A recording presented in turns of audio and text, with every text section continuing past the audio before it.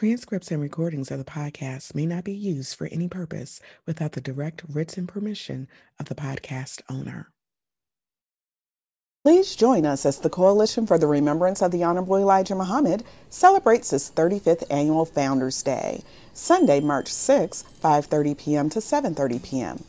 As the archives for the remembrance of the Honorable Elijah Muhammad, Crow is committed to the Black community and ensuring our voices are heard through Crow TV. Come support 35 years of this important work on Sunday, March 6. Masks are required for entry. Call Crow for details at 773-925-1600.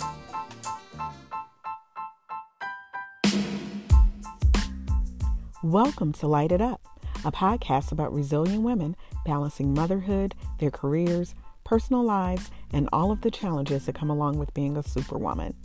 Each week, you'll be motivated to take action, to lead, inspire, transform, and empower. Now, here's your host, Dr. Regina Mashira. Hey, everybody. Welcome to another episode of Light It Up. I am your host, Dr. Regina Mashira, and I want to thank you for joining me this week. And I have a very special guest, and I know you guys probably say, you say that every week. Well, all of my guests are special. How about that? But this particular guest, we go back 30 years based upon our ages, but we don't look like we're that old. We went to junior high and high school together, the wonderful Morgan Park Mustangs, MP High. So I have my dear friend, Miss Janice McCullough, who you all probably know. I know you know her. She's an author. She's a mother, daughter. She's also a speaker and a doula. I didn't know that, Janice. Yes, Talk about that. Yeah, I got my certification about 4 or 5 years ago. Okay, we're gonna have to talk about that. But she is the only child of the legendary Bernie Mac, and I want to welcome you, Janice, to Light It Up podcast. Thank you so much for joining me today. Thank you for having me. I was so excited when you sent me the request, like, would you like to be on? I'm like, of course, come on. And I'm so glad that you said yes, too. I was sharing with you. So we go back to junior high and high school. Yes. We're the same age right now because we're both 44, but I think I'm a year older than you because I'll be 45 this year. So I don't know. But once we get to the point it's all the same. It's all the same. That's right. That's right. But it's so funny because I remember you as a 7th grader and I was in 8th grade. And it's just so amazing how when you think about, people when you were young, and I don't know if back then, if I even thought about like what life would be like when you get older and will you still keep in contact with the people that you went to school with. And it just so happens we live in the same surrounding area. And I was sharing with you how our lives are so parallel because we both have fathers who belong to other people, I'll just say, because they were famous, right? And I was sharing with you how I don't have anybody that I can really relate to who understands that, but you do. And just as I may post certain things that may trigger something for you, you do the same for me. And I just wanted to use this opportunity to kind of talk about different things, of course, you're going to give your introduction, but just in terms of how you've been able to grow and develop into the woman that you are today. And I think that's so important to be able to kind of share with the viewing and listening audience, because when people are looking at you, they're looking at you, this is Bernie Mac's daughter, right? Mm-hmm. And, but we'll talk about all of that, but I want to give you an opportunity to introduce yourself for people who may not know who you are or whatever it is that you like to share. You shared, let me just preface this. I am terrible with talking about myself. If you ask me a specific question, like tell me about this thing, I can do that. But when you say, hey, Janice, tell us who you are, I'm like, I'm me. Duh. Like, so I'm terrible with talking about myself, but I think you did an excellent job. Yeah, I tend to look at myself in terms of like, what are the most important things for me right now? Most important thing is that I'm a mom. And that's not to say that that's all that I am, but right now that is the most important role that I am serving. I'm a mom. Like you said, I'm a doula, I'm a writer. I am my father's child. I have tried to escape that. I have tried, Lord knows I've tried, and I cannot. So I happily say that. Yes, I'm Bertie Mac's daughter. Let's kind of put that out there. And I just, I tend to not put labels on who I am and what I am. And I'm just here trying to, one, be the best version of myself, live the best life, and to serve the world to the best of my capacity. So, yeah. Okay. Very well stated. Well, thank you. So let's kind of talk about you went away to school. You went to Xavier, right? I sure did. XU in the house. Yes. That's right. We visited Xavier's campus.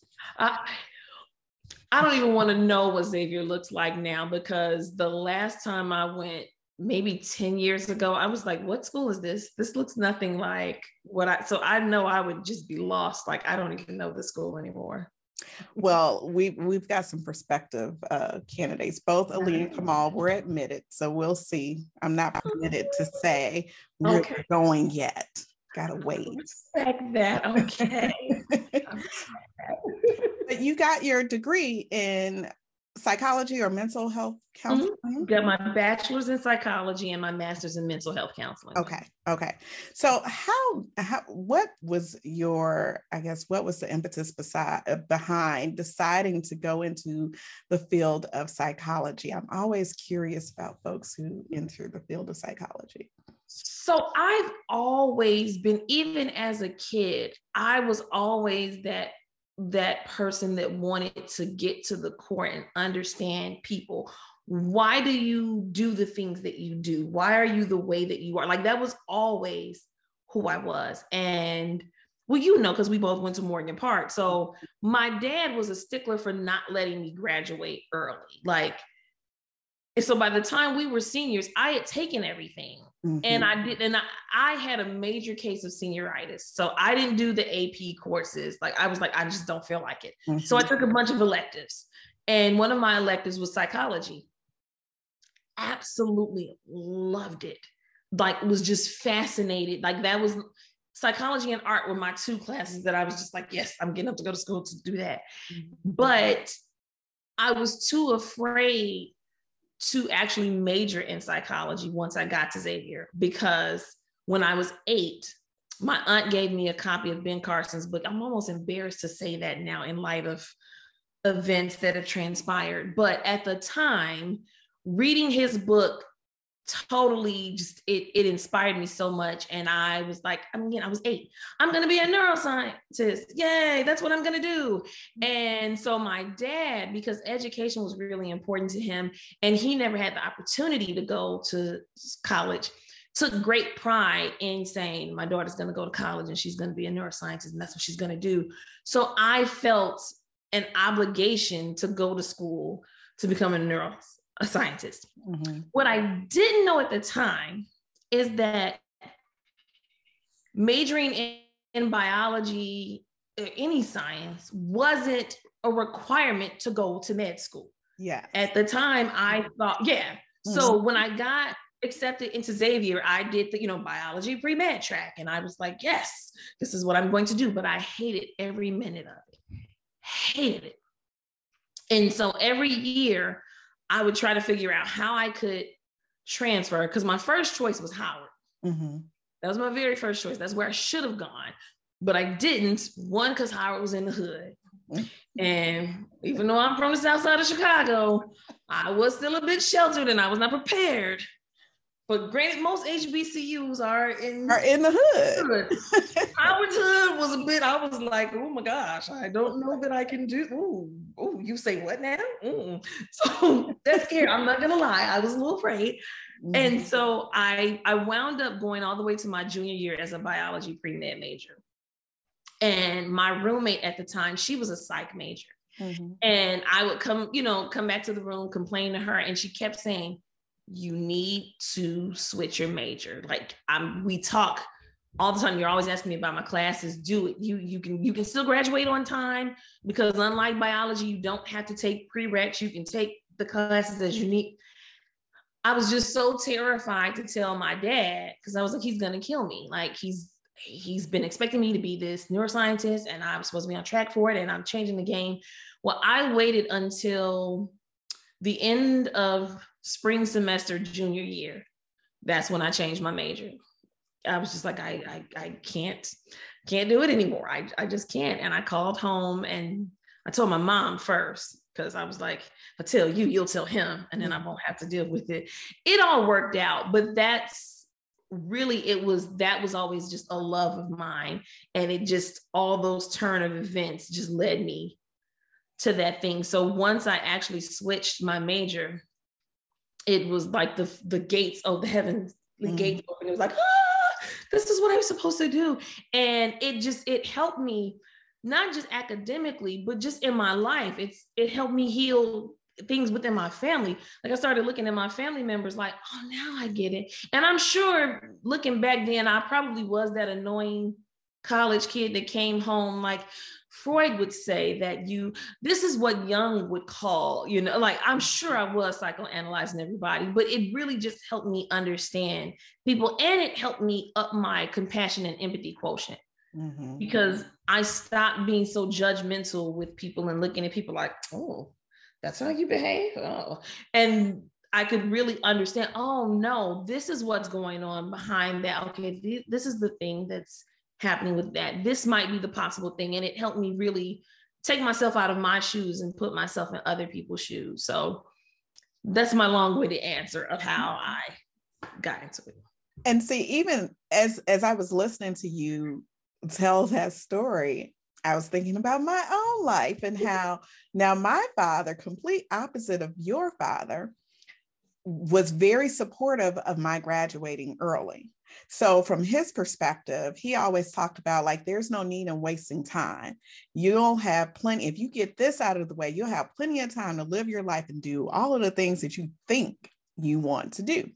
So he encouraged me to graduate early, but that there was a price that I had to pay for that. So I wanted to attend Hampton University. I was admitted to Hampton, and my father and my brother found their way around the Newport News area. He had a meeting, and they just decided that they were just going to happen upon Hampton University's campus. Don't know why, but I got a phone call saying you will not be coming here. And it was on the weekend too. So you can only imagine, what was going on. Because I think like on Friday afternoons, they, did something out on the quad. So from his perspective, he's like, they're not in class. You're not going to be this far away. You're 16 years old. Here are your options. You can go to Urbana or you can go to UIC. And, during that time, everybody from Morgan Park seemed to have attended Urbana. And I really didn't want to be around Morgan Park folks as an undergraduate student. So I made a deal with him. I said, okay, I'll go to UIC, but I have to stay on campus. And I did that. But the plan was I was supposed to go to law school. And I did go. So my plan was to become a lawyer. And I did eventually go to law school. But I think during the time when I was in undergrad, I realized that I had this passion for education. But I didn't discover that until I was in my junior year, and I was majoring at that time in criminal justice. I started out as an econ major because I was going to go into business law, but I failed a finite math class. So there goes that. And I switched my major. And I was like, I cannot stay here beyond the time that I'm supposed to. So I graduated with a criminal justice degree, but I went back to get my master's in education. And what's so interesting is that when I told my father that I think I really want to go into education, he was like, that's a noble profession. And so all this time I'm thinking like, no, I've got to be this prestigious attorney. He's going to look down on me wanting to go into education. And he was all forward. But it's so interesting how we lived most of our lives are, trying to please our fathers. Listen, I'm still, and it's very interesting how it worked for me. He may have been dead maybe like four or 5 years. And I had a dream. And he was like, listen, I need you to stop trying to live for me. And you've lived your whole life for other people.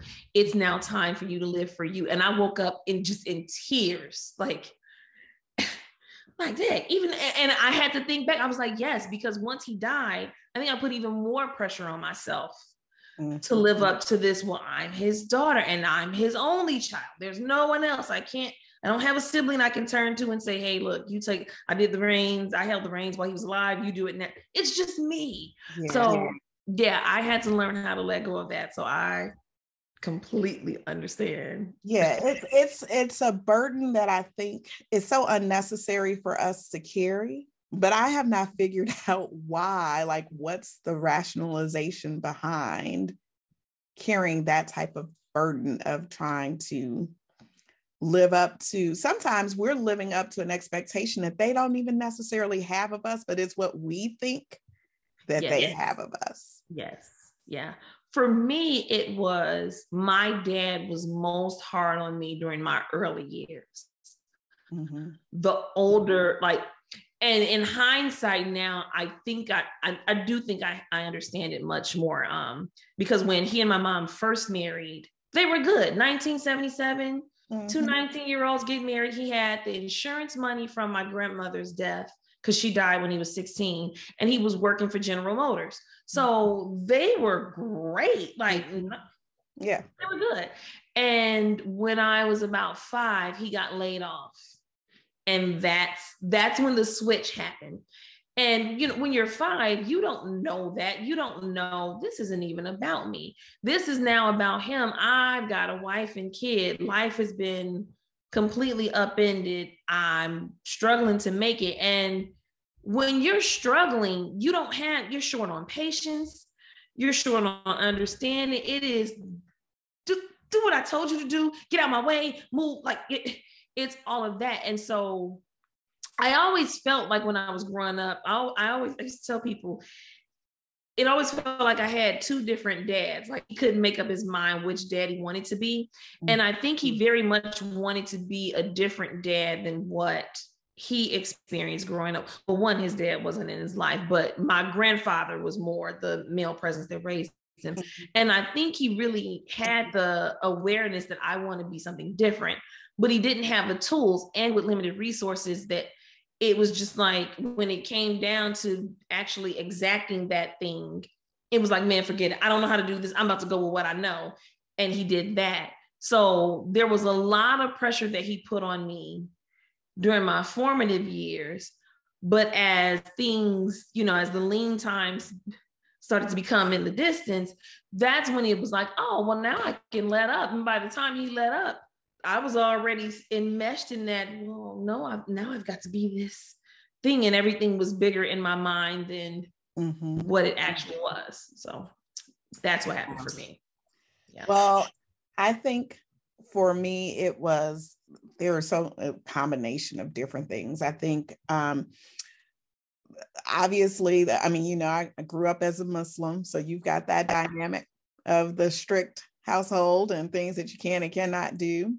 And I'm the only girl and I'm the youngest.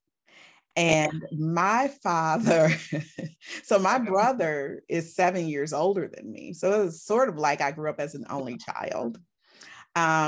So in my mind, he was my competition. He was my competitor. So my brother graduated from high school at 16. I'm going to graduate at 16. Like that was the way my father had it, planned out. But he went away to an HBCU and I couldn't. So I think I for a long time, I resented that. And so my motivation was to let me prove you wrong, let me prove to you that, hey, if you would have allowed me to go away and do this, I still would have done X, Y, Z. And so as a result, I've done this, this, and this, and this. Like any and everything that you could have asked or expected of me, I've done it. So I wanted to make sure that I made him proud. So I think I was motivated. I had the self-motivation, but then I was also motivated by competing, which is, that can bring up a whole different dynamic as well, too, because it can cause a strain on your relationship, with other people. Like, my brother and I, we didn't really, with the age difference, we weren't necessarily close growing up where we talked and, because he was basically out of the house when I was, in high school. And it really wasn't until we got older. In fact, it was when I was going through my divorce. My brother was the first person in the family that I told that I was going to file for a divorce. So nobody knew. And I confided in my brother, who has been married for, I think, 27 years. I don't know. I lost count. Oh, that's a long time. Yeah. And so even with that, with getting married, I was able to reflect on the reason I got married, the reason I stayed in the marriage. And then it wasn't until I finally, I went to counseling because I was like, I can't do this. I remember my father, I think I was 22. I bought my first house. And that was my birthday gift to myself. And I remember him saying, what are you going to do in this house? And you don't have a husband and you don't need to be by yourself in this house. So in my mind, that signaled, I need to get married. My daddy wants me to get married. And I did marry someone who I thought we were friends. I had known him since I was 14. Oh, wow. He was a Muslim. My dad really liked him. Everyone in the family liked him. But I can say now, there were signs, there were flags, not so much that I, more so that I knew we didn't necessarily mesh. We weren't on the same level. We were probably better off as friends. I'll say that. Okay. Yeah. See, now I'm the opposite. I'm similar in the sense that when I decided to divorce, my dad was the first person that I went to, which was completely unlike me, because the entire reason I got married was because of my dad.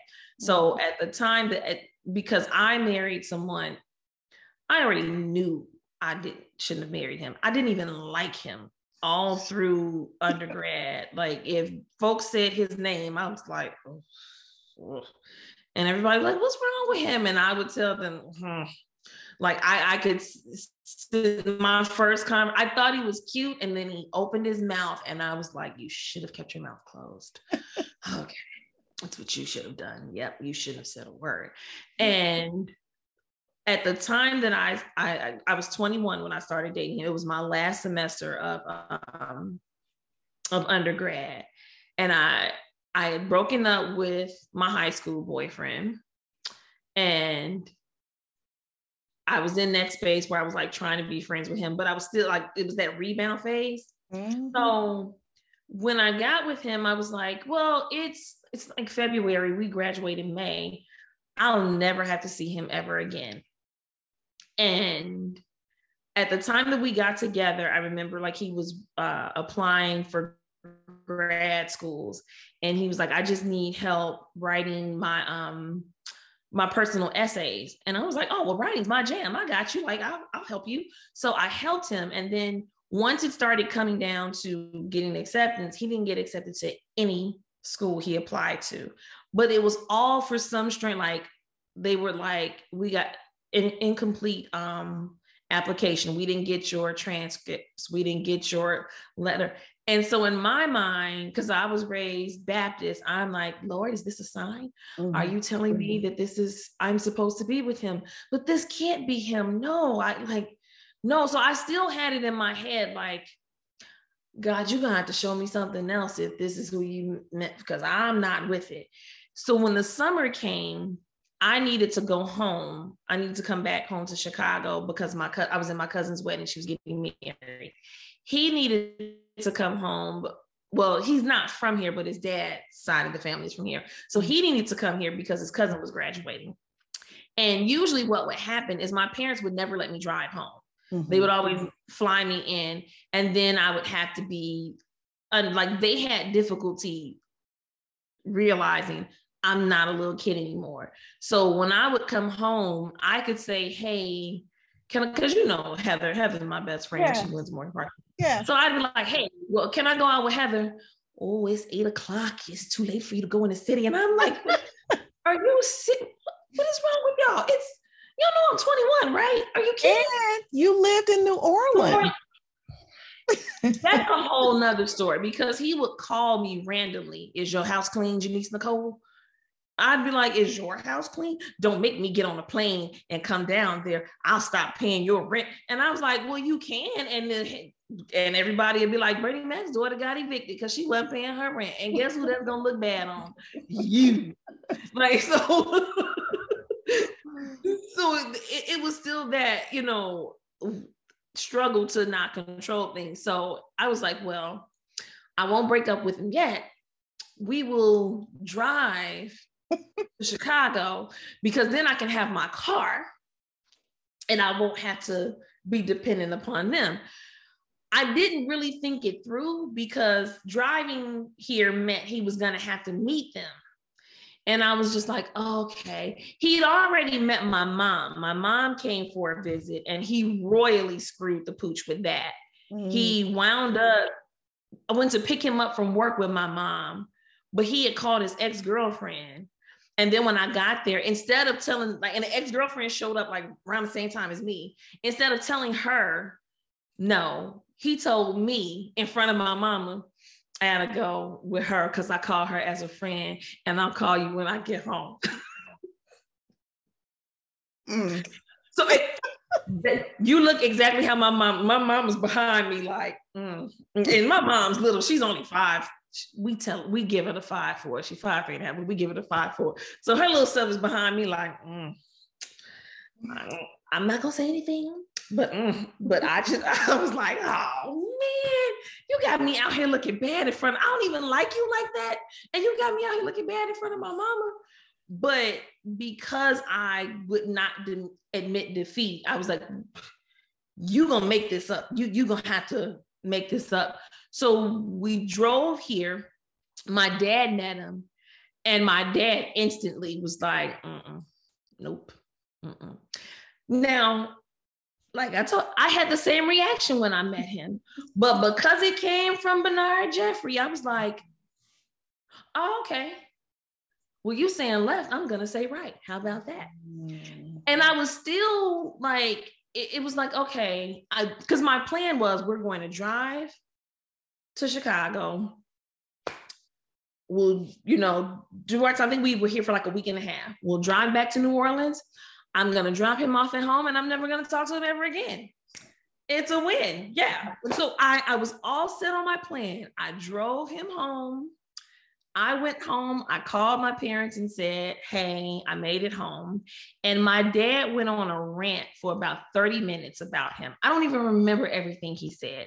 I just knew it boiled, because at that point, it didn't matter what my dad said. It didn't matter that he was right. I couldn't take it as he was talking strictly about him. I internalized it as, you're saying I'm stupid and I don't have enough sense to know who's right for me and who's wrong. So in my mind, I was like, I'm going to prove my father wrong. He about to be the one. Somehow, some way, we gonna make this thing work. So as soon as I got off the phone with my dad, I called him up. I was like, what you doing today? Want to hang out? And I just wound up staying in that cycle to where when he proposed, I said yes because I didn't know how to say no. So what I did was, at the time that he proposed, I think I was just starting grad school. And so I was like, you can't keep me in the lifestyle to which I'm accustomed to living. With a bachelor's in psychology, I'm not really about to be doing much either on that front. My parents still take really good care of me. So what I'm going to do is get a master's degree. We can get married after I get my master's degree. So we set the wedding for 2 years from the day. In my mind, I was like, oh, this isn't going to happen. My dad's going to bust this up. Now, this just goes to show how immature my mind was at that time. On one hand, I'm mad at him for having an opinion about my relationship. But on the other side, I'm like, he's going to take care of all of this. He's going to make sure I never have to get married, and it's going to be a wrap. So the entire 2 years, like all while we were planning, and really it was my mom. My mom loves to plan. So my mom did it. Like, I only used my wedding as an excuse in school. If I didn't turn in an assignment, oh my gosh, I'm just so stressed about the wedding. I'm so sorry. But I didn't care about the planning. But the entire time, my dad was like, I don't know what we're doing all of this for. It ain't gonna last but 6 months. What are you doing all this for?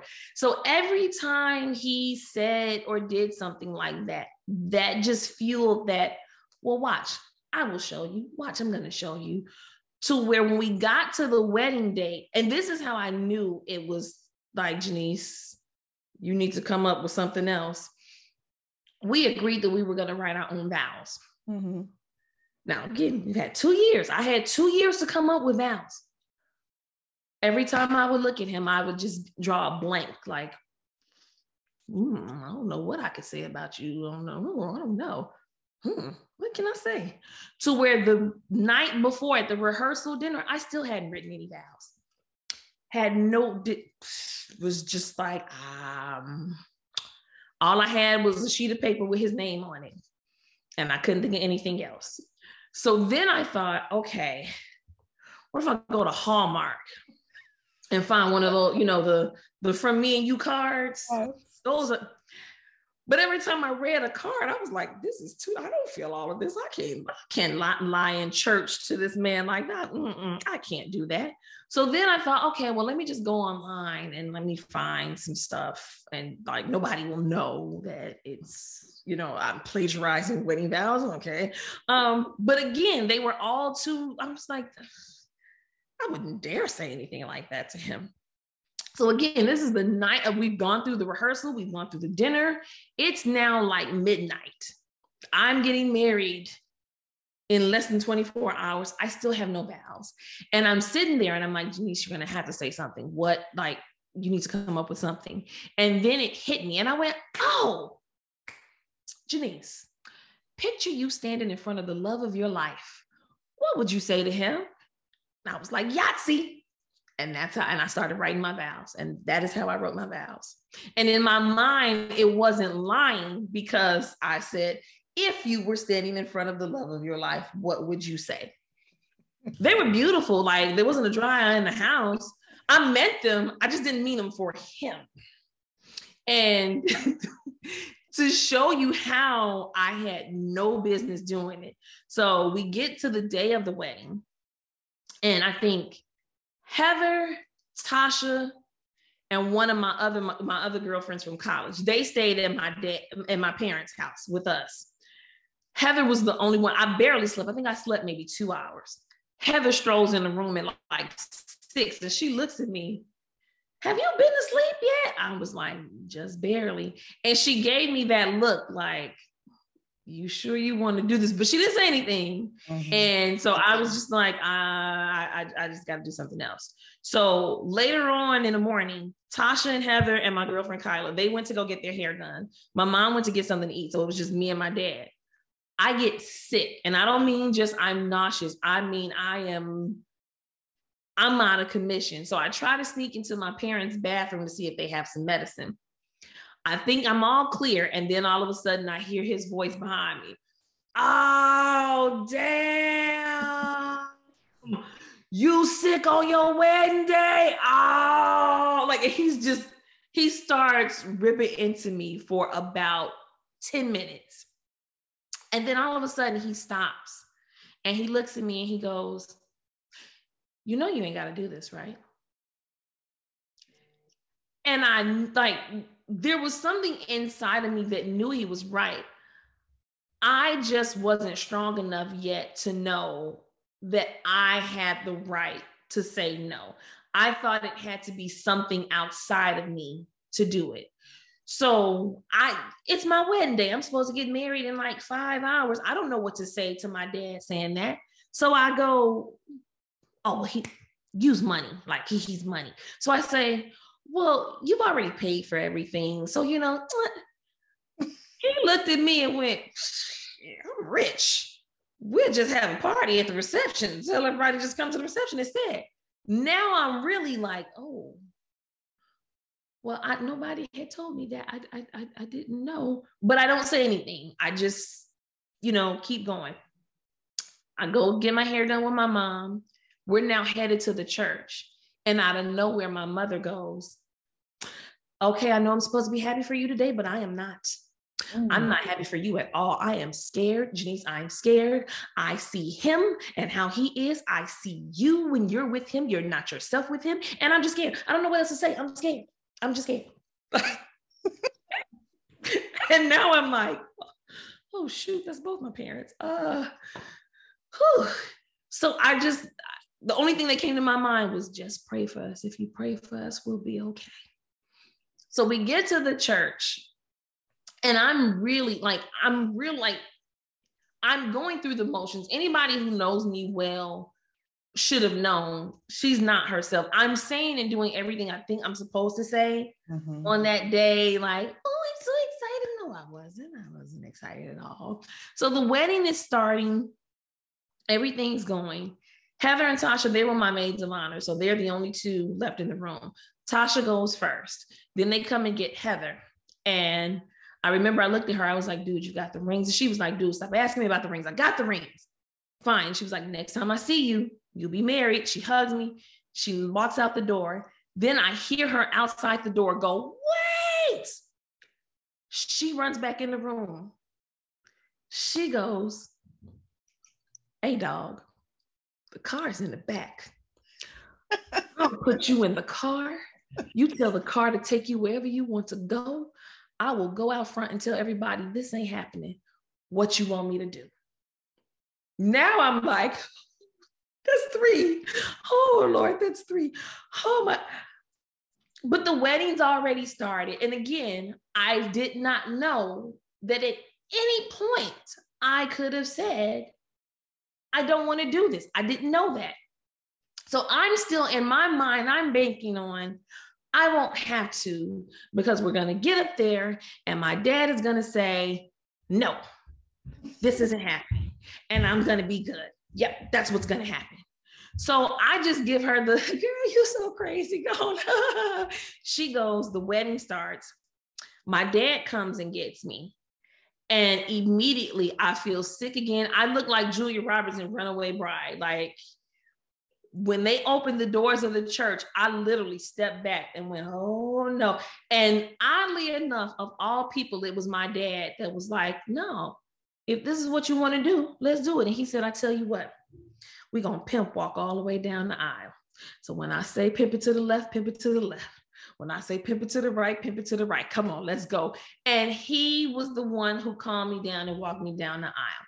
And I was like, okay, for a minute, I was like, I might be able to do this.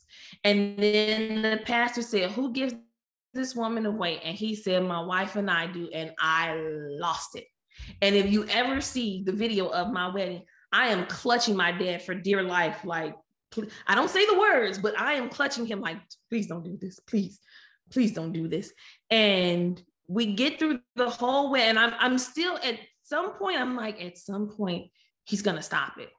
That doesn't happen. I now pronounce to you, Mr. and Mrs. And we get through the thing. And I remember we got in the car And he was all excited, like, hey, we're married. And in my mind, I was like, what the hell did I just do?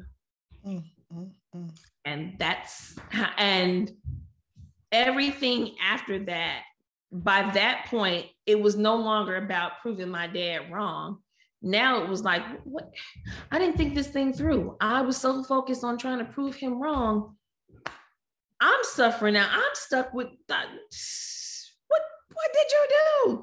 And so the entire marriage, the entire 6 years that we were married, was me spent knowing this isn't the move. This isn't, I can't even say like you that we would have been better off friends.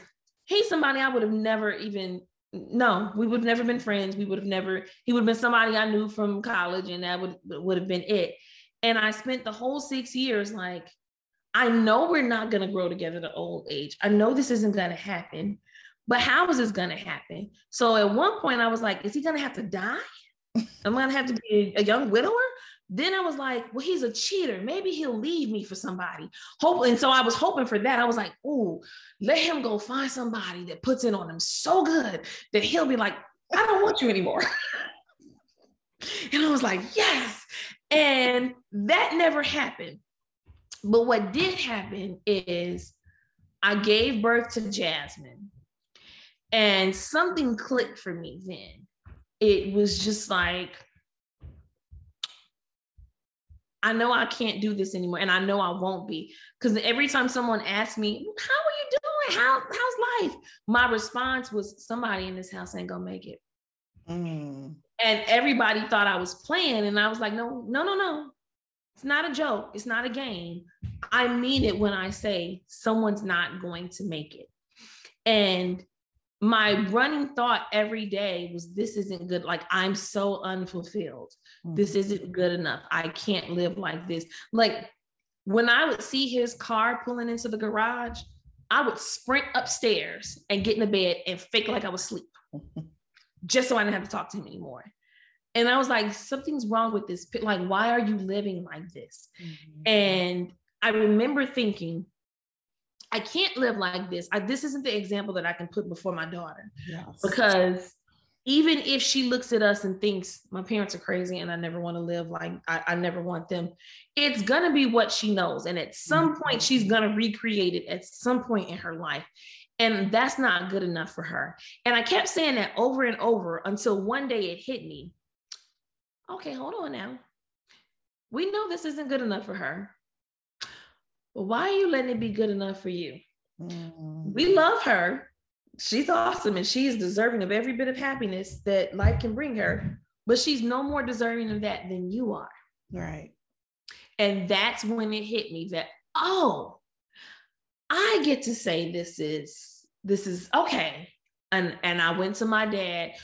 We were on location in LA because I was working for my dad at the time. We were filming Soul Man. And I remember I went next door to his hotel room and I said, hey, when we get back home, can you go home with me while I tell him that I want a divorce and I want him out my house? Because I don't trust him. He had already gotten physical with me once before. So I was like, I don't trust him to tell me alone. And my dad looked at me and he said, I just have one question. Are you really done? And I said, yep. I said, Dad, I've had enough. So I'm saying when. And he looked, he said, oh, well, it'd be my pleasure. And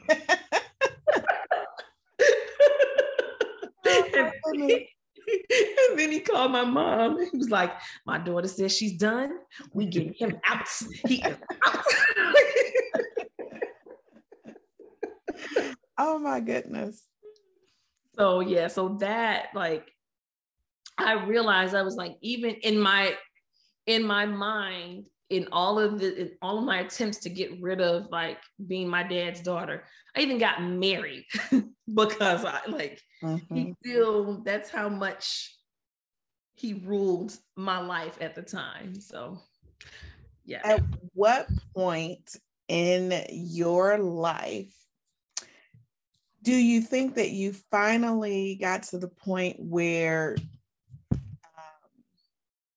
you didn't allow the fact that you were his daughter to kind of rule your life in terms of decisions that you make or just how you function.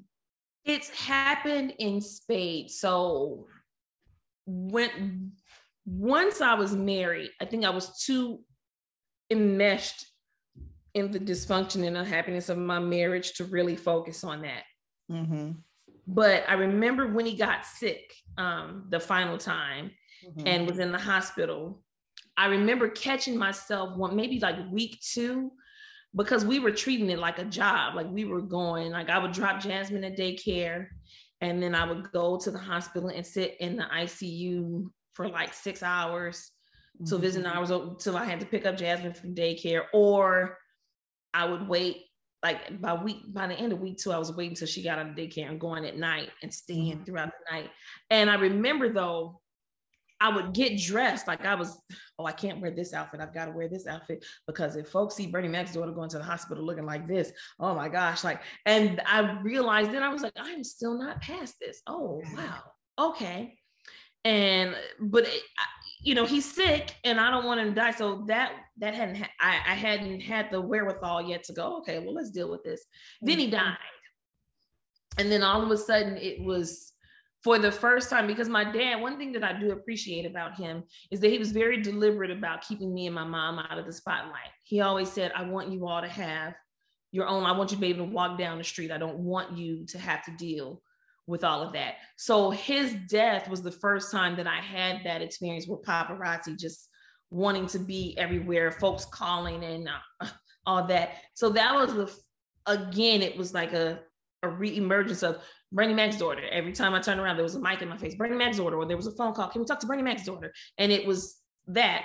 So it was twofold. It was pride in that I get to talk about my dad, but then it brought up those same old issues of, geez, I do have a name. I'm not just that, but that just became everything. And then my mom and I started working for the foundation, and I started traveling, talking about sarcoidosis awareness and doing that. And it was Bernie Mac's daughter again, and everything was Bernie Mac's daughter. And I found myself getting really resentful. And so I stepped down from the foundation twofold. One, because I just was like, this isn't my passion. 2, continually talking about his death and I was like, I'm never going to heal if I have to keep doing this over and over again. So then I think, okay, once I left this foundation, I was stuck with, now what do I do? Like, where do I go? I've been my dad's daughter my whole life. And if I'm not his daughter, now folks are just calling me Jasmine's mom. I don't know what, I know I went to school for psychology, but I quit my job in 2004 to work for him. He's dead now. I'm not working for the family. Like, what do I do? What do I so if I'm not Bernie Mac's daughter, what am I doing? And that happened in like 2010, 2011. And that coincided with like my depression too. So it really was, I want to say it was about 2013. I participated in the Landmark Forum. And I actually got up. I was one of those people like, ooh, me. And I remember I got up and I shared that. Like, I was like, well, I'm Bernie Mac's daughter and this is an issue for me. And my facilitator, I wish I could remember his name, but towards the end, like, and he was kind, like he listened to me, he was compassionate, but he was like, what about that bothers you so much? Because it's true. Yeah. You are his daughter. So why is it bothering you so much? And I don't know that anybody, I don't know if anybody ever said it that way to me before, or if I just wasn't ready to hear it, but it was in that moment that it clicked for me. Like, oh, that's so simple. You're right. How come I had never, and that's when I sat down with, okay, well, why does this bother me so much? And I realized it bothered me so much because I really didn't know who I was or what I wanted to do. Like, because you said something earlier about you're not sure if you ever thought about like where you would be at that point in your, and I don't think I ever had to as 13, 14-year-old, even in high school. I knew I wanted to go to college and all that, but I don't think I ever had a plan like this is what my life is going to look like. Yeah. So now when I do find myself at this point, all I had was, I never thought my life would look like this. I never thought I would be divorced at 30. I never thought I'd be raising a kid by myself. I never thought my dad would die at 30. It was all these, I never thought this is what my life would look like. And I had to sit down with myself like, okay, but this is what your life does look like. Right. So now that you're here, like, who are you and where do you want to go? And it was only, like I said, around 2013 is when it started. And that's once I started getting more comfortable in myself and my own skin, that's when that resentment of being my father's daughter, that heavy crown of having to, well, I've got to go out there and represent because I'm his daughter. That's when I started to kind of loosen and let that go. That's so interesting, because I was thinking about what was it about being Munir Muhammad's daughter that, I'm not going to say bothered me, because it didn't bother me per se. But what I do know is with my experience, so with your experience, people were like excited. Your dad was a comedian, an actor. Well, my dad, it was totally different. I remember I was 10 years old, and this is when I stopped. So at 10 years old, I stopped telling people or saying, yeah, Munir Muhammad's my daughter, or we look just alike, just like you look just like your dad, right? They couldn't deny us if they wanted to. But I will tell you, I remember I was at the it was the Black Expo then. So I think they used to just do the Black Expo and not the Black Women's Expo back in that time. So that was, I don't know, late 80s. And I remember this man walked up to me and asked, was Munir Muhammad my father? And I'm like, yeah. And he said some of the most despicable things. And that was at that point that I realized I couldn't say that I was his daughter in order to protect myself. So I always, wanted to be protective of myself. And my father didn't, just like your dad didn't necessarily have you and your mom out in the spotlight. Same thing. People wouldn't know who my mom was. She, was not in the spotlight with him. And people have said to me, I've run into some people, I won't say their names, but their dad also is famous and was a good friend of my dad. And they said to me one day, I was out walking with some friends, ran into the person, spoke, and because he knew the person that I was with, and he said, I didn't know that you were Munir Muhammad's daughter. He kept you a secret. So meaning, well, he was actually trying to flirt with me, but he said, I see why nobody knew. And I said, it was designed that way.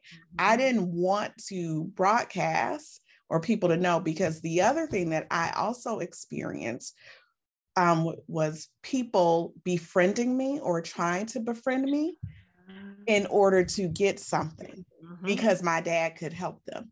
Yep. And so I never knew, are you genuinely trying to get to know me for me, or because you want to get close to my father because of what he could do for you? So I have a very tight, small circle of people. And so for that reason, I never talked about it. Even when I worked for Chicago Public Schools, I had the degrees needed to hold my positions, but because my father was friends with the CEO, people assumed, well, you're not qualified for your job. No, I've got the degrees. I'm qualified. So always constantly having to explain or prove that I'm worthy. And so it was at that point that I was like, no, we'll keep that under wraps. So much so when I began working for the University of Illinois, Nobody knew who my father was until my father passed away, and it was in the newspapers. Oh, wow. They had no idea, because it was just that important to me that I didn't want anybody to say, well, now she's back at the university as an employee because her father knows. So that was kind of my reasoning for, that's exactly it. When everything that you do is reduced to, well, you only got that because that's who your dad was. Like anything that I did would get reduced to, they only did that because it's Bernie Mac's daughter. I'll never forget in high school, in drama class, we had to do a speech. It either had to be a persuasive speech or you had to sell something. I couldn't find anything of interest to use to do a persuasive speech. So I was like, okay, well, I'll do a salesman speech. And I was like, well, I'll make it funny. So I decided to sell breast implant cream. So I blew up the balloons, put them in my shirt. And then I remember, I was like, if you act now, you get a free backside enhancement cream. And I said something to the effect of like, because a good backside is a great asset to your allure, something to that effect. And one of my classmates, I won't say her name, but the next day she comes in and she's like, oh my gosh, your speech was so funny. I went back and told my aunt about it. And I told my aunt how funny it was and the things that you said. And I told my aunt who your dad is. And my aunt was like, oh, well, that's why it's funny. Her dad wrote it for her. And I know she didn't mean any harm, but I was just like, so you telling me I can't come up with something on my own? Like, really? And it was that type of stuff that would happen, those little microaggressions that would happen on repeat. And to your point about the guy coming up to you saying stuff, I don't think people understand how rude they are. Yes. People say some of the most outrageous, most ridiculous things to you simply because your parent or someone you're affiliated with is famous. And it's like, it's not supposed to have any effect on you because, well, you're famous, you get all these benefits from it. So whatever. And I can just say whatever. So yeah, those are all layers for me that was just like, nope, which is why I wanted to go away to a school where no one knew me. That was my whole goal. And to this day, I still kind of feel like, man, when I find out the person who found out who my dad was is Xavier, because I had made it halfway through my first semester and all the people I was hanging out with had no clue who my dad was. And I loved it that way. I purposefully didn't put any pictures of him in my room. Like there are pictures of my mom and other family members, but I didn't put any pictures of my dad. And I remember we went out one night and we went to Popeyes and we're standing in line and this guy walks up to me and he goes, hey, you're Bernie Mac's daughter, right? So I'm looking at him like, how in the, like, and like you said, I look just like him. So I look stupid trying to tell you, no. Shit, all of this is him. So I can't. So my friends, they're laughing and they're like, man, like if you was Bernie Mac's daughter, you would really be going here, ha ha. And I'm like, yeah, ha ha ha. I still wouldn't tell them, hey, remember when that guy came up to us and said, because I wanted to preserve, it was just nice to have people who were friends with me. Yes. Just because I'm me. Right. And then I don't know if this happened for you too, because for me, it was like, my dad didn't become famous till we were almost out of high school. Like Def Jam happened. He did the Def Jam the first time is when when I was in 7th grade, you were in 8th grade. And then my 8th grade year is when the second I Ain't Scared of You Def Jam happened. But the thing about it is we were still broke. We were still living on 101st King Drive. Like, I remember like my mom had to work overtime for them to send me to the class trip to DC because Def Jam didn't pay. Still like folks knew the jokes, but he was still that, oh, what's your name? Like, and then freshman year, he did the movie Who's the Man? And then more movie offers started snowballing in. Mm-hmm. So when I graduated senior year, that summer, Friday came out. And Friday is the thing that just went, yeah. But there was this thing that happened even in high school prior to him becoming more popular and famous. People were cool. Like everybody was just like, yay, Janice, okay, cool. And then the more popular and the more famous he got, even the very people who were friends with me, now I find out they're talking about me behind my back. They're, claiming now everybody, oh, she think that. And I'm like, but I'm the same person. What are you talking about? So I wanted to preserve that. Just let me ride this wave as long as I can, because my fear was that was going to happen with my college friends. They're going to find out who my dad is. And then all of a sudden, once they find out who my dad is, they're going to be like, oh, see, and she's there. And it's just going to turn into this ugly thing that I really didn't want to deal with. So when you say that, yeah. And I was going to say, it still happens even today, even with my dad not being here. I still get people who, it's just, I can do a whole episode. We can go on and on and on. This August will be 14 years since my dad has passed. And I still get passive aggressive people, like even the people like I love, like the people who love to name drop and kind of like try to remind me, well, I have all these things and I'm not Bernie Mac's daughter. And I'm like, you in a competition by yourself because I don't care. Like you, right? Good for you. Like, what do you want me to say or do? Like, I can't help that that's my dad. Right. And it's the thing too that people don't realize, just like with your dad, he's that to the rest of the world, but to you, he's dad. Exactly. And I just don't understand why that's so hard for people to understand. Yeah. Well, yeah, it's all I can say is that, it's been 14 years for you since your dad passed away. It will be only 3 years for me in July. So it's still, of course, like I mentioned to you earlier, it's still fresh. One thing that I can say that I think has helped me a little bit is that my father and I were just like very similar personalities. I always wanted to prove him wrong too. But I think what finally helped, I was able to, at the age of 35 is when I filed for was it 35? I think I was 35 when I finally decided, like, I cannot do this anymore.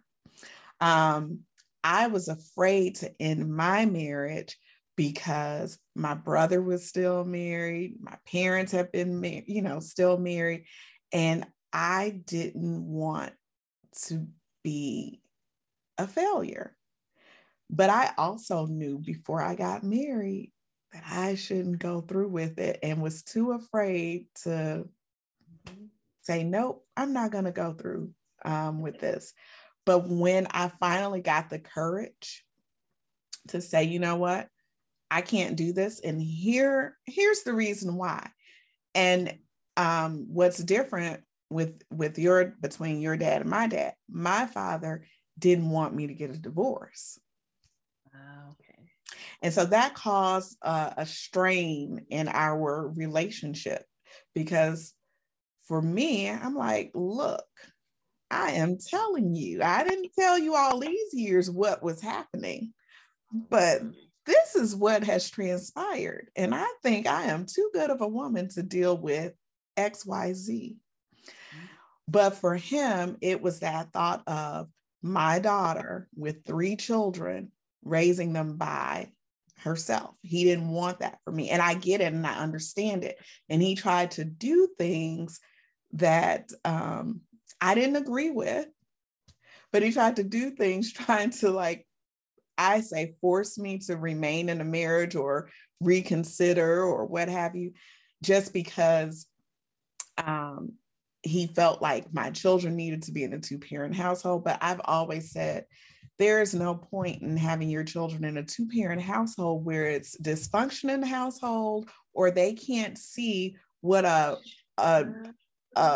real relationship, functional relationship. I mean, everyone has some level of dysfunction. So I'm not going to say anybody has like the perfect marriage or relationship or what have you. We all, are going to have issues, but there are certain things that if you don't want your children to repeat like a cycle, talk about the generational curse and breaking that. Sometimes you've got to make the decision to cut those ties in order to save yourself so that you can save your children. Yeah, absolutely. Absolutely. That was my dad, because I was like you. The thing that kept me hanging on was I didn't want to be a failure.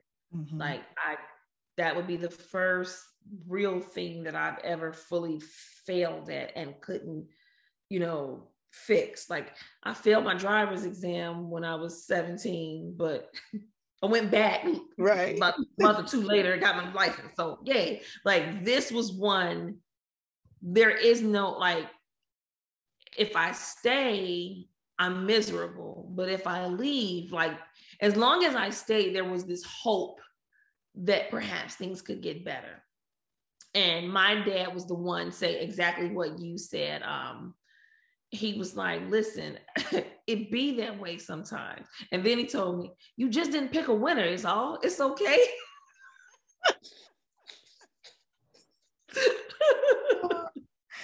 And he said that, he was like, listen, you're trying to stay, for my grandbaby, thinking that you're doing her a favor. You're not. Look at what you're showing. This is what you would be giving her. This is what she would think is okay. Yeah. It's not. He was like, you'll be fine. You're not alone. You've got me. You've got family.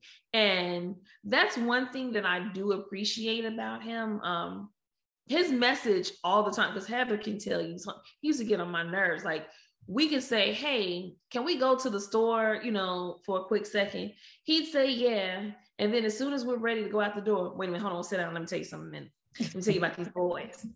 And he'd go into a whole 30-minute thing about men. My dad was always very much like, you don't need a man. Like, if you want one, fine. But if you want one and you're going to make sure he's going to be in your life, make sure he's up to snuff to be in your life. Like, you don't need a man just to say you got a man. He was like, you know how many men will lowball you just because they can't? Like, he was very honest about that, which is why when I met my ex-husband, I knew, like, you are the exact thing he wanted me to stay away from. But like I said, it took me a while to understand that my worth as a person, as a human being, was not dependent upon making something that was never meant to work. Yeah. And for me, that's one of the things that I really appreciate, because I feel like my 20s, my dad and I butt heads because we are a lot alike. I used my running joke used to be, I never ever want to understand him, because then if I understand him, that means he makes sense to me. When the truth was, I always did understand him, because we were a lot alike. As a matter of fact, Heather and I have been friends since we were 4. I actually met her long before. Yeah. Okay. She lived the next block over from my great grandparents. That's how I met her. Okay. We have been friends, 40 years now? Yeah, that's 40 years. I've only been mad at her twice in life, to the point where I was like, I want to fight you. First time was when she told me I was going to be the first one amongst our friend group to get married. She was right, but I was mad because I was like, that's not what I'm trying to do. And the second time, I think we were 14 years old. She told me I was just like my father. And I was like, how? oh, you want to fight? That's what you want to do. Like, and the way I acted, I don't even remember everything I said, but I remember she looked at me and said, I rest my case. Uh-huh. And I was like, no, I can't be just like him. I don't want to be just like him. And it was really, as painful as my marriage was, it was really in being married that I came to terms with, oh, I am just like, okay, yep, I'm like my dad. Mm-hmm. Mm-hmm. Yeah. And as such, okay, let me tell you what I need to do now. In learning to accept me and that aspect of me, I think that was the thing that started to help me to move towards, okay, now we don't have to worry about something outside of us coming to make this change. Mm-hmm. We can now make this change. So yeah, when you say that, like, I understand that rift that you have with your dad is just the opposite for me. Prior to his death, me choosing to divorce is the thing that kind of brought us together. Mm-hmm. But what happened is right before he got sick, I don't know, there was just on some level in 2008, I knew my life was going to change. I didn't know what it was going to be, but I knew it was going to be a huge change that I could never bounce back from. Because I remember, like I said, we were in California again. Mm-hmm. We had finished Soul Men. Now we were filming a pilot because he had a pilot, a TV show that was going to be airing. And I remember we were in his green room and I looked at him, and to myself, I thought, this is the last time we're going to do this. We'll never be, I can't tell you I thought he was going to die, but I was just like, something's going to happen. We'll never do this again. So that was around May. I think I had filed like a month before for the divorce. My dad got hospitalized, in July? Yeah, the end of July.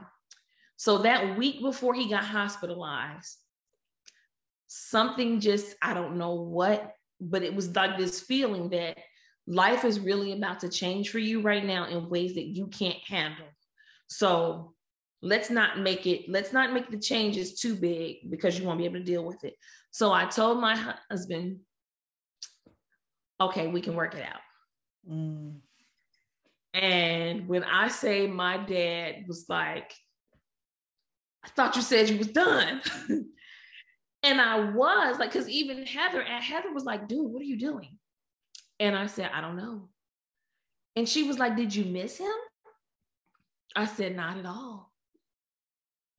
And then she said, why? I was like, I couldn't tell you, but there was this sense that I have to do this thing.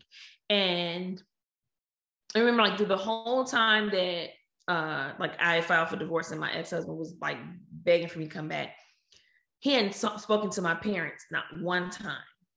So when we decided to like work it out, I remember telling him, you didn't even bother like as a man to go before my dad, like, hey, listen, I'm sorry, this.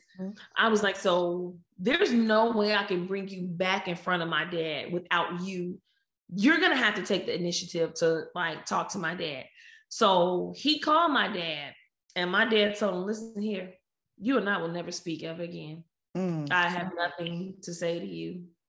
I never want to say anything to you ever again. Don't call me again. Wow. And he told me, my dad was like, your boy called me. And he told me what he said. And I knew he was mad at me. And I had this overwhelming sense of dread, like I've disappointed him. Gosh. And one of the last things we did, we all went to see Gladys Knight together as a family, minus my ex-husband, but it was like my mom, my aunts, my dad, and my dad came after us. And I remember there was, I think I was sitting next to my aunt. And then when my dad came, everybody moved down to make way for him. And he sat right next to me.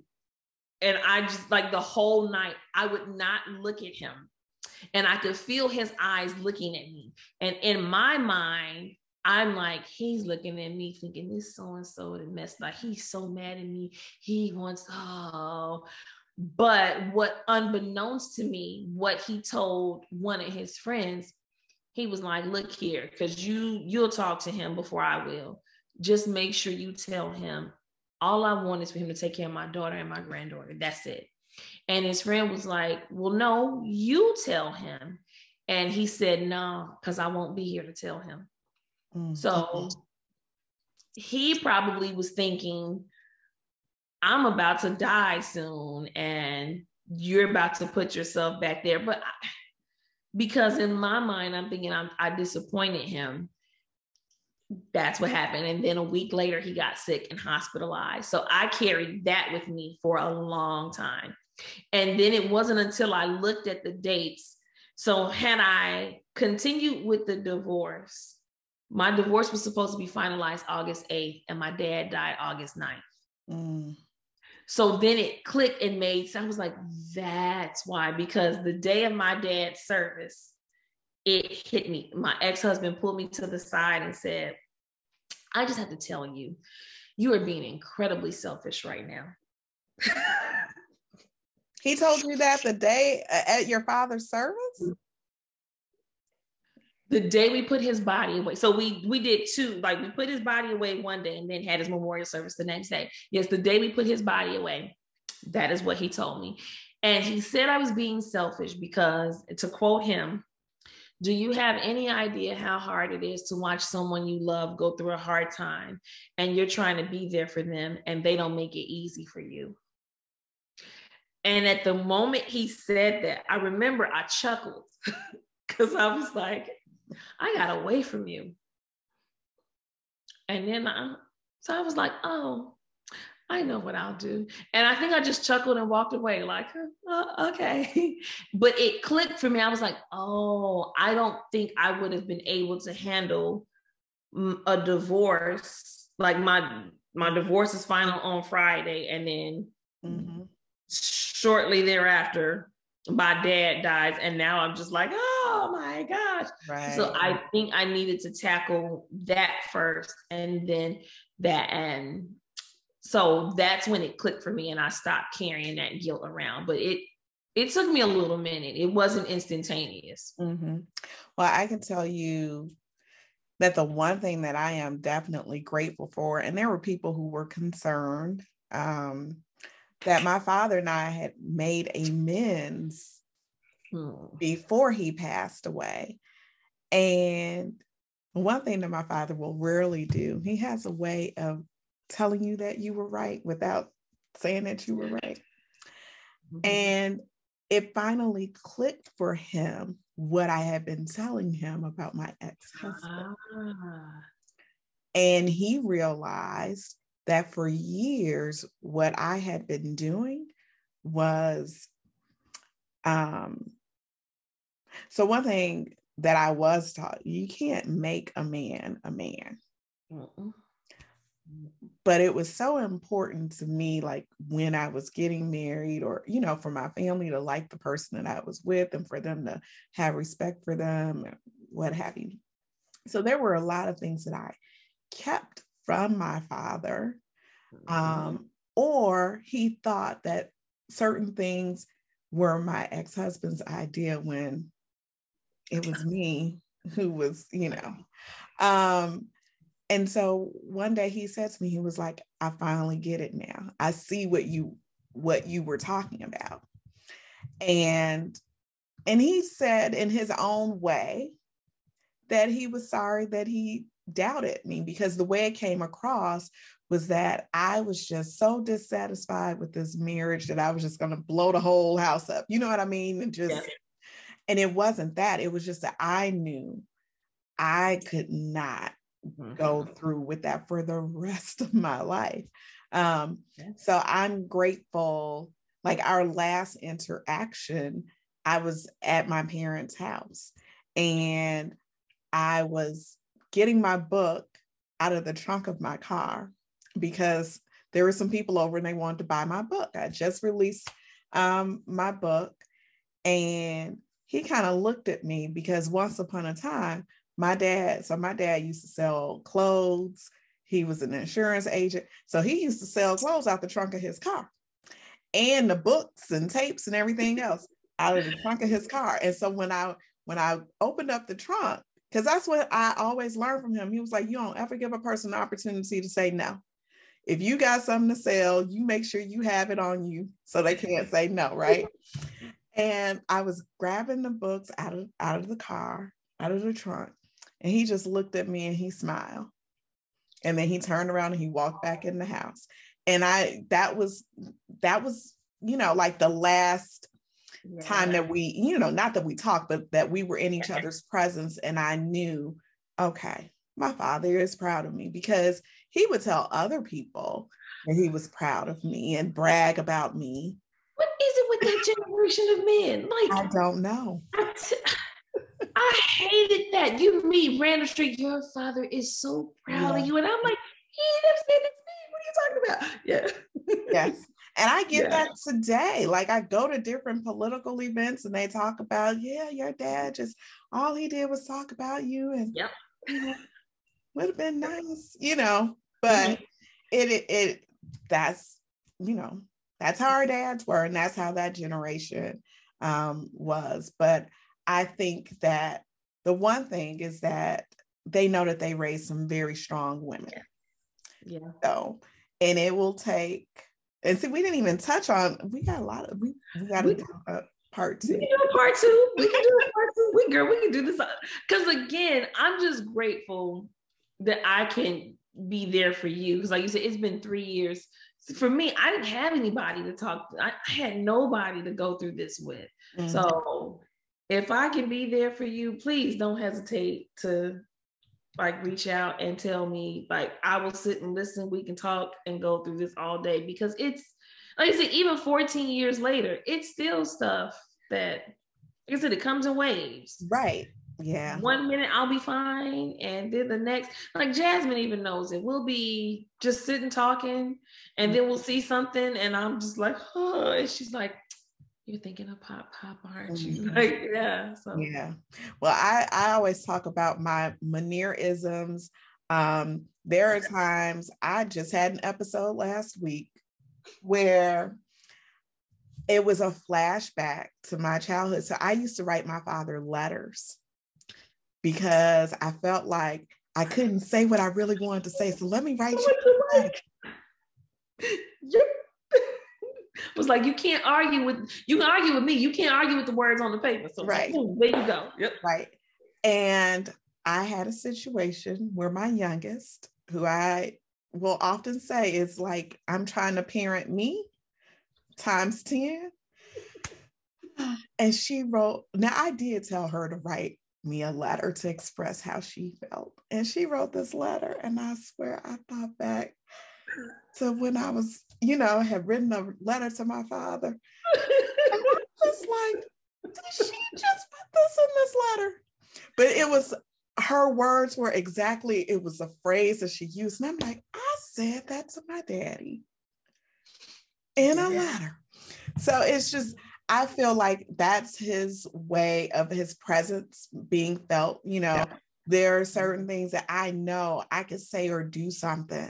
And I'm like, that's something he would do.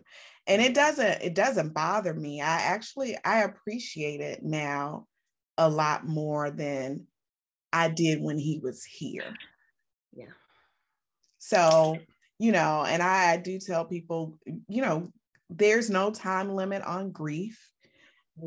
It definitely comes and goes in different ways. It could be a trigger, and then there are some things that you can do that can be very therapeutic, that can help you through that grieving process. Yeah. Yeah. I wish someone had told me in the beginning that there's no time limit on grief, because that was my problem. It happened. I was sad. I cried. And I remember just feeling numb. Mm-hmm. If I wasn't with Jasmine, doing the mommy thing, mm-hmm. I was just numb, just like floating. And then it reached a point where I think it was like 9 months or so it passed. And I was like, well, why am I not past this? I should be past this by now. Like, something's wrong with it. Like, something's wrong with me because I'm not past it yet. And that's when I decided to go to therapy. And I'll never forget, like, the therapist looked at me and she asked me, well, what brings you in? And I started explaining to her, you know, I'm like, my dad died, you know, in August of 2008. And I'm like, I can't sleep. I don't eat very well. I cry at random birth. Like, I'm just explaining everything to her. And it was the first time anybody ever said this to me, but she looked at me with so much compassion and she said, oh, honey, that's grief. Mm-hmm. And, you know, logically, I'm like, well, I have degrees in psychology. I know how this works, but I'm not past it yet. And she looked at me and she said, well, how old are you? And I was like, well, I'm 31 now. And she was like, so he was your dad for 30 years. Why do you think you should ever, like, why do you think you would be over that? Why do you think you should be over it? And I tried to answer. I remember going, well, because, and then I just froze because I couldn't come up with anything that made enough sense to me. And I was like, I guess because it just hurts so much, I don't want to feel this hurt anymore. And she was like, well, that's part of it though. And it didn't make me feel better in the sense that it eased the pain, but it helped me to stop resisting it and feeling like, okay, well, now let me hurry up and get through it. And so it's like you said, it's once I stop putting this time frame on it, well, it's been this many years, I should be past it. I just kind of let it be whatever it was. Yeah. Yeah. And it got to a point where his birthday, the day he died, the day he went to the hospital, like all those dates, those weren't triggers anymore. Because there were years where, without me even being aware of it, all of a sudden I'm sad. Mm-hmm. And I'm like, why am I like, what's going on? And then I look at the calendar and I realize, oh, next week is August 9th. Oh, 2 days from now is his birthday. Oh, this time in 2008, he was in the hospital. Like, it was all those things. And I just want just 1 year. It just didn't hurt as much. It wasn't, the melancholy wasn't there. And it was just like, oh, okay, all right, fine. So now I'm at a point where I have to get other people to get where I am. Yeah. Because people, and I know they mean well, but they call at August 9th and October 5th. I can count on people calling and getting them to understand, please stop doing this. Because I know, like, for as long as I live, I'm going to know what those dates are. But when you continually call me on those that, how you doing? Today is his birthday. We just want, you keep me stuck. Right. Yes. And I'm not like, there's a space for me to honor him, honor his memory in his life, honor that he's my dad. And no matter what, death can't change that. But I also had to move forward and go with I am in the land of the living and I have to live. And to continually stay in that perpetual space of, oh, I can't do that. And so, yeah, that's the space I'm in now. If I could just get everybody else to join me on this ride, it would be great. They'll eventually come around. Let's hope. Yes, let's hope. I can only, because it's 3 years for you. I remember 3 years. It's still. Yeah. But, well, the one thing that I will say that has always helped me is that as long as I can remember, my father used to always say, the only way to escape death is not to be born. Yeah. And that's just kind of like, I know it has to happen, whether you're prepared for it or not is a different story, because my father's death was definitely unexpected. He passed away. He had a massive heart attack at home. So no one could have, predicted it. But like, even the triggers, I still remember exactly where I was standing and what time I got the phone call. I know what I had on. I can replay that day Mm-hmm. You know, I can see it clear as day. Mm-hmm. And I didn't realize until Kamal and Aaliyah started applying to college and they were writing their essays that they also, they knew. I didn't tell my children initially. I sent them to school. They were taking a summer school class and Khalees was in a summer camp. I just knew I needed, my mother was hysterical. I knew I needed to get to the house. Mm-hmm. And I just needed them to be able to do what they were doing, but they knew something was wrong. So I didn't do a good job of keeping it from them, but not realizing the impact and, you know, how it has affected them too is also something. And just looking at how they've kind of developed and evolved and how they look at all of this that has transpired. So yeah, it's a lot. It is. And you never realize that I had a similar experience as you with Jasmine, not realizing how it impacted her. She was little, she wasn't even 2. Mm-hmm. But for me, one thing that was important is that I talked about him, that I didn't like keep that hidden from her, because my dad's mom died when he was 16. No one really talked to me about my grandmother. The most I would hear is one of my uncles would tell me repeatedly how much I look just like her. Like that's all. That's about it. Gosh, she looked just like Mary. She looked just like Mary. My dad, every so often around March 18th, that was her birthday, he would get a little sad. And then once he started becoming famous, he would say, you know, I wish my mom had lived to see me do this. And every now and then he would tell me, I reminded him of his mom. But no one ever really, to this day, I still don't really know a whole lot about my grandmother. But when I turned 16, my dad got some old pictures of her and he got them restored. And I saw her face and something clicked for me like, oh my gosh, I do look like her, because my dad looks like her, like the three of us look alike. And that's when it hit me, like I have this, she's my ancestor and I know nothing about her. And I didn't want that to be the case for Jasmine. And I knew, you know, I'm like, well, you're in a different predicament because your grandfather's famous. He's everywhere. Like you see when we're watching TV, I can show, there's your grandfather right there. Like, so I make it a point to talk to her about him, to let, you know, and not just, you know, the fun times. I tell her about, you know, mistakes he's made, things he's done. But she had an assignment not too long ago in school. They were reading The 5 People You Meet in Heaven.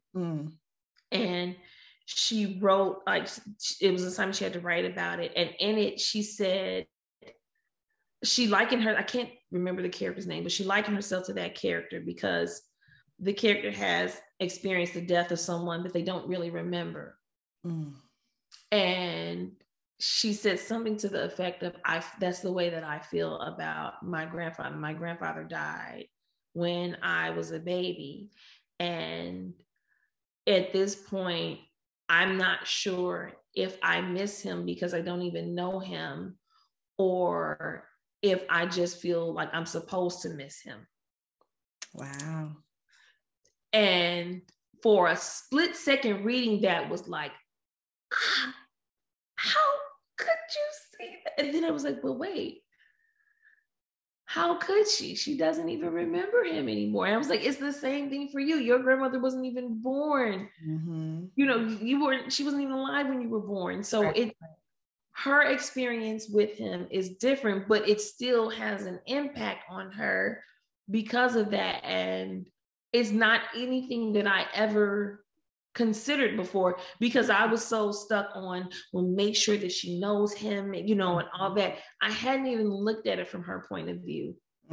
That was very sobering. Yeah, I can imagine. Wow. Yeah.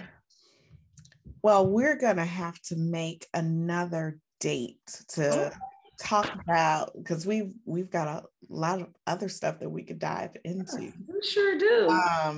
But I really, this was good. This was therapeutic for me. So Hopefully it was. Yes, it was wonderful. I really enjoyed talking to you and you sharing just, your experience and your relationship with your dad, because I know how it can be, you, like I said, you share your dad with the world. Mm-hmm. And sometimes folks just don't understand how that affects the family. Mm-hmm.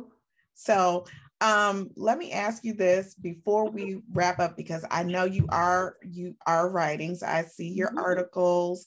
Are you still hosting a show on WVON? So right now I'm not like the main host, but I am like, whenever they need a guest host, they call me. So good stuff. Yeah. Good stuff. So we're going to make a date to come back and talk about some other stuff. Just maybe we can get into the whole parenting aspect, because that's a whole different that is parenting teenage girls. Oh man. That's a whole show. Yes, absolutely. But I just want to thank you so much for taking time out of your schedule to join me today. I really enjoyed you. Thank you for your transparency and just being your authentic self. My pleasure. Thank you for having me. Seriously, this was great.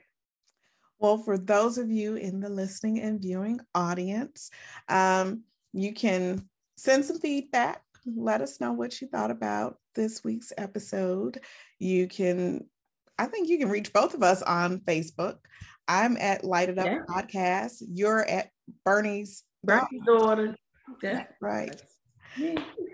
So connect with us. We're on all social media platforms, and just continue to listen out for new episodes of Light It Up. Join me here next week for another interesting guest. And in the meantime, continue to light it up and shine bright like a diamond.